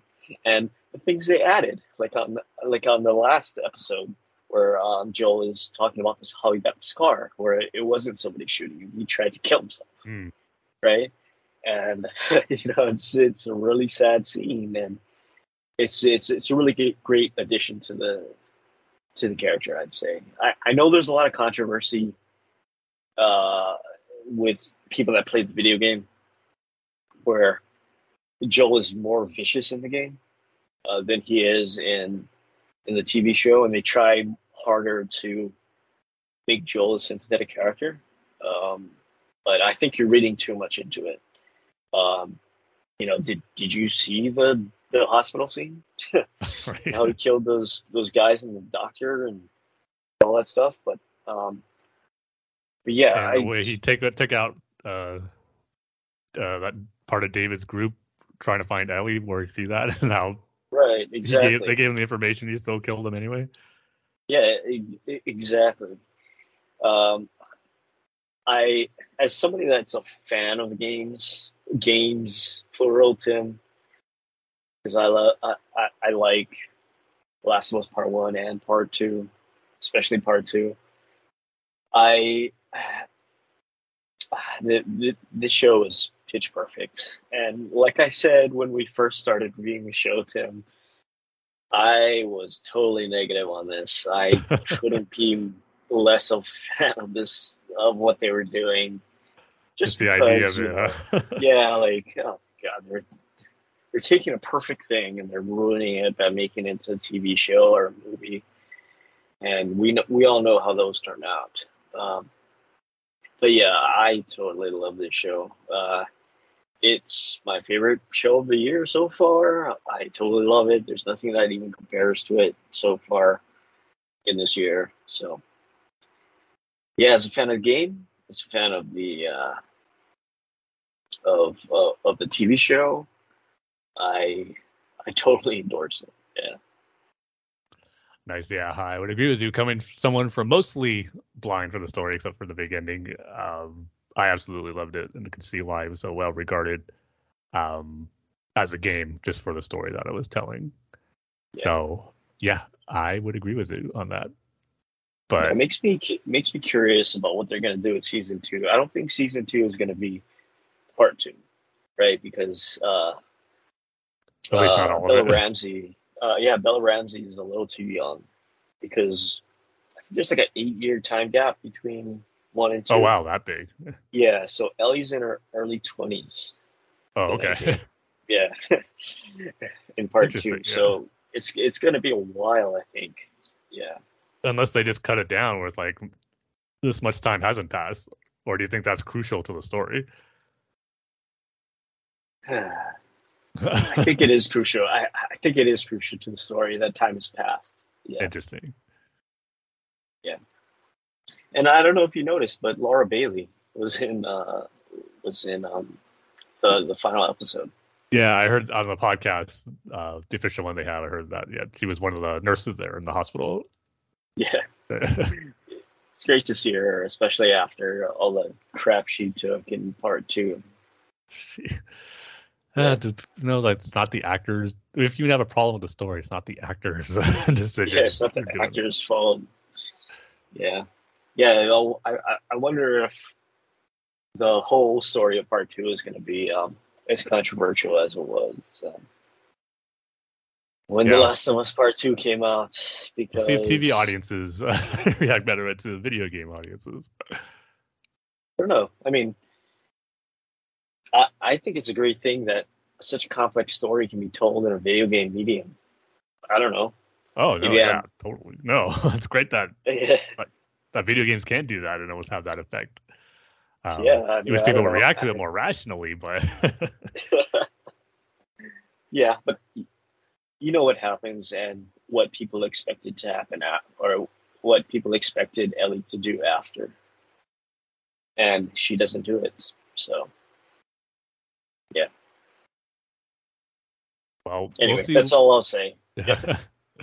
We'll see what my reaction to it be when I play the second game. But as you said, right now I'm finally started playing the first one. I got The Last of Us Part 1. So yeah. So I know we're talking about how I'm judging my progress on it right now. I'd say I'm at episode 4, getting close to episode 5, I think, to where I'm gonna meet Henry and Sam. You're in Philadelphia. Yeah, so I just finished yesterday. I was playing it when they were in the hotel, the ruined hotel moment, and Joel just gave Ellie her own gun. He had the part where he gave her a rifle to have her cover him as they cleared out some of the enemies there. Yeah. So I just finished that sequence. I see. Wow, Tim, you're really early in the game. Yeah, well, I haven't played it as much as regularly as I would like. You know, I mean, and playing video games is a slow affair, but yeah. I am what really do you think so far, Tim? I'm really enjoying it. I mean, gameplay wise, it's like nothing revolutionary or game changing. I mean, it's your typical third person action game, but it's still fun though. It is more stealthy than I was expecting. I am finding myself taking out enemies stealth wise more than using weapons because they are so scarce and you kind of have to preserve it more. I really feel I don't want to waste my bullets unless I really have to. And save them from clickers. And what are the big ones called again? Is it upload? Wow, bloaters. Bloaters. Like, for some, I wanted to say boomers, but I know that wasn't it. But it might have been boomers. Yeah, I don't think so. I can't remember. Yeah. But it's like make sure I save my weapons and stuff for them because that's when I'm really gonna need it. So it does make you think of like how you want to do and play and take out enemies. So I try to do as much stealth as possible. But I mean, really, I think what the game, at least from my point of view, was known for was its storytelling and characters, and it's really great experiencing that on the gameplay side of things and seeing those differences. I will say it's probably gonna be one of those things. I might be a little more biased towards the TV show because that was my first exposure to the story, and I really loved what they did with it. So when there's going to be certain things that play out differently in the game, so far I'm kind of leaning more towards enjoying how the TV show did things. One thing, for example, is Tess's death. How that was done in the TV show, I think, was more impactful and meaningful than it was in the game, where at least how I played, I didn't even see it happen. I was trying to make my way out, and before I got to the top, she was already dead. Because I guess if you go there quickly, can you like try to help her out and shoot the enemies, the soldiers going in there? No. Okay. No. So no, things like that. I thought the show did things better. So we'll see if it's more of a mix as I go further in the game. Maybe there'll be some stuff in the game that I think does better. But right now, I think the TV show, for the stuff I played through, I've enjoyed more. But at the same time, being impressed with how the TV show would adapt certain scenes and elements from the game really, really well. So yeah, I'm having fun with it. One thing I will say that the TV show or the game is doing better than the TV show did was having Ellie tell more jokes from the pun book. There's more of that in the game. And I also did miss, even though they did a whole different change with Bill. I loved the jabs Ellie would take at Bill and making fun of him as you're running around with him and trying to make your way to the car. So little things like that were fun stuff that the game had that the TV show didn't have. But it's still just great experience. And it looks fantastic on the PS5. The new build they did for it looks amazing. Did you replay it when they did that version when it came out? Just the beginning part. Okay. Yeah, I bought it. I just wanted to see what it looks like, and it looks gorgeous. Like I can't believe how good it looks, because you hear these, remasters or whatever, and it just looks like a slightly better version of like the original Final Fantasy VII characters, right? But like it looks like it looks like the Final Fantasy VII remake. Like that big of a jump. Yeah, that big of a jump. Yeah. One scene, I mean, there was other versions out there, like free versions I could play, like The Last of Us remastered for the PS4 or the PlayStation 3 Classic. It was like, I want to play it as best as it could be. And even though it was like, it's a $70 game, but I got it on when it was having one of its sales, so I got it for like $25 off or something like that. So it was definitely worth it. I have no regrets paying for to play this version of it because it looks phenomenal. What was I gonna say? Now that I think about it, you should have just played part 2. Because just play part 2. Yeah, because I mean it's pretty much the entire story of the game. Season 1. I can't do it. I gotta play the first. You gotta play part 1, and then you gotta play the DLC, and then you gotta read the comic book, and then you gotta play part 2. Yeah, I got to do things in order. I wouldn't feel right doing it any other way. I mean, the main reason why is completely selfish, where it's like, I want to know how you because you're so attached to these characters, right? Right, yeah, that's the big thing. Like you like Joel and you like Ellie. And I want to see how your reaction is to what happens. Right. Yeah. I can understand that. Yeah, and you were mentioning how like, you're being cautious with like your ammo, and because there's so much stealth stuff you got to do and things like that. In part 2, you can just run straight through a level and just reach the end. Yeah, they give you that choice. It's a little more open world level. Okay. Esque. Yeah. And interesting. Yeah, there are whole fight scenes that I just ran through. I was like, nope, not today. I'm just gonna get to the next checkpoint. But yeah, well, that's good to know. Moving forward. I'm glad you're liking it, Tim. I'm glad you're liking it. Yeah, I just got to make sure I beat it before Jedi Survivor comes out. I got a full month, so that's hopefully should be enough time for me. But with me, you just never know. Yeah. Is Jedi Survivor going to be standard 60 frames per second, or are they going to give you the option like, do you want things to look pretty, or do you want better frame rates? Not sure. I haven't read on that, but aren't most games now giving you the choice? So I imagine it will be. Why? Why? Why? Maybe one of these days it'll just be, you can do what the developers want it to be. You don't have to make that hard choice. Maybe with the PS7. 2 more console generations from now, this won't be. But yeah, wait, Last of Us. Sorry, I forgot to mention before we end the Last of Us talk. I really enjoyed seeing Ashley Johnson. As Ellie's mom. Yeah, because I can't remember. I think she's just referenced in passing. I don't think you interact with anything in the world, that triggers a memory, and they talk about her. She's just in passing. But it was so great to actually see her, and unfortunately she gets bit and then has Ellie, gives birth to Ellie. So yeah, that was great, and I'm so glad they left Ashley Johnson for the last episode. Yeah, it was a cool way to have her be involved with it. I keep hearing him talking about too. Oh, she gave birth to the character of Ellie twice, just in an original performance, and now literally gave birth to her in the TV show. Yeah. So it's just cool that they're finding ways to have the video game actors be involved with it too, to kind of show their respect for them and what they did and contributed to the Last of Us other franchise and being the ones who kicked it off. Yeah, I was surprised to see Troy Baker. He doesn't sound anything like Joel. No, that's just a testament to his voice acting talent. Yeah, or the Joker. He doesn't sound like the Joker. Or Batman too. He does all. Or Batman. Yeah.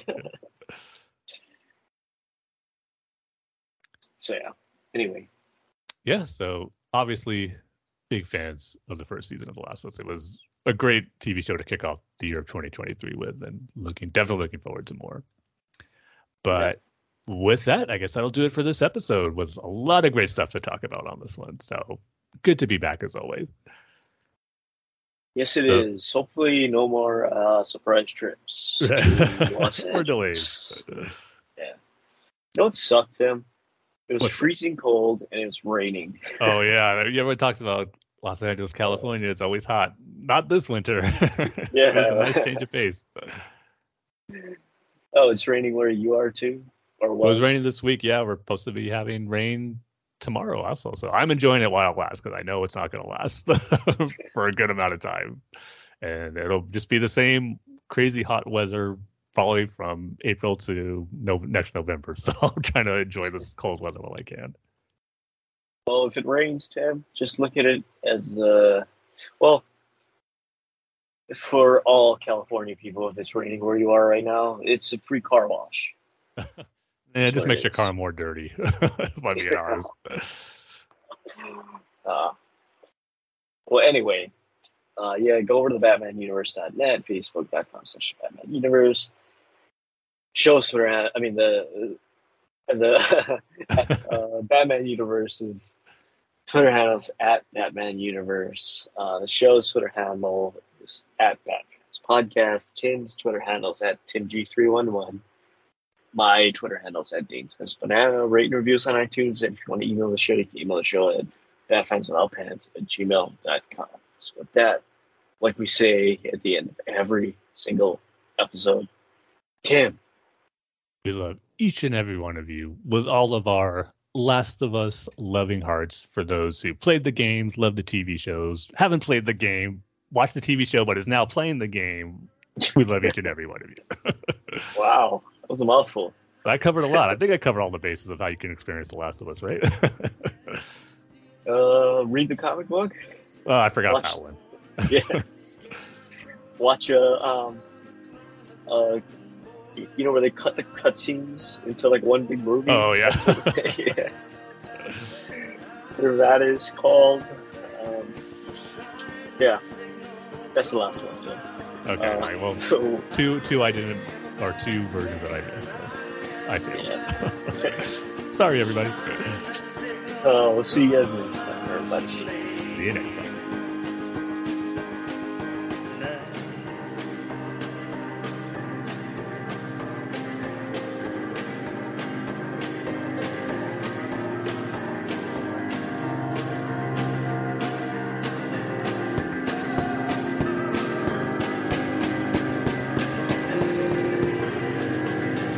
Sundies under Gotham, Crime Alley is a rich boy's tomb. There's a steaming cat, two faces of a coin, scared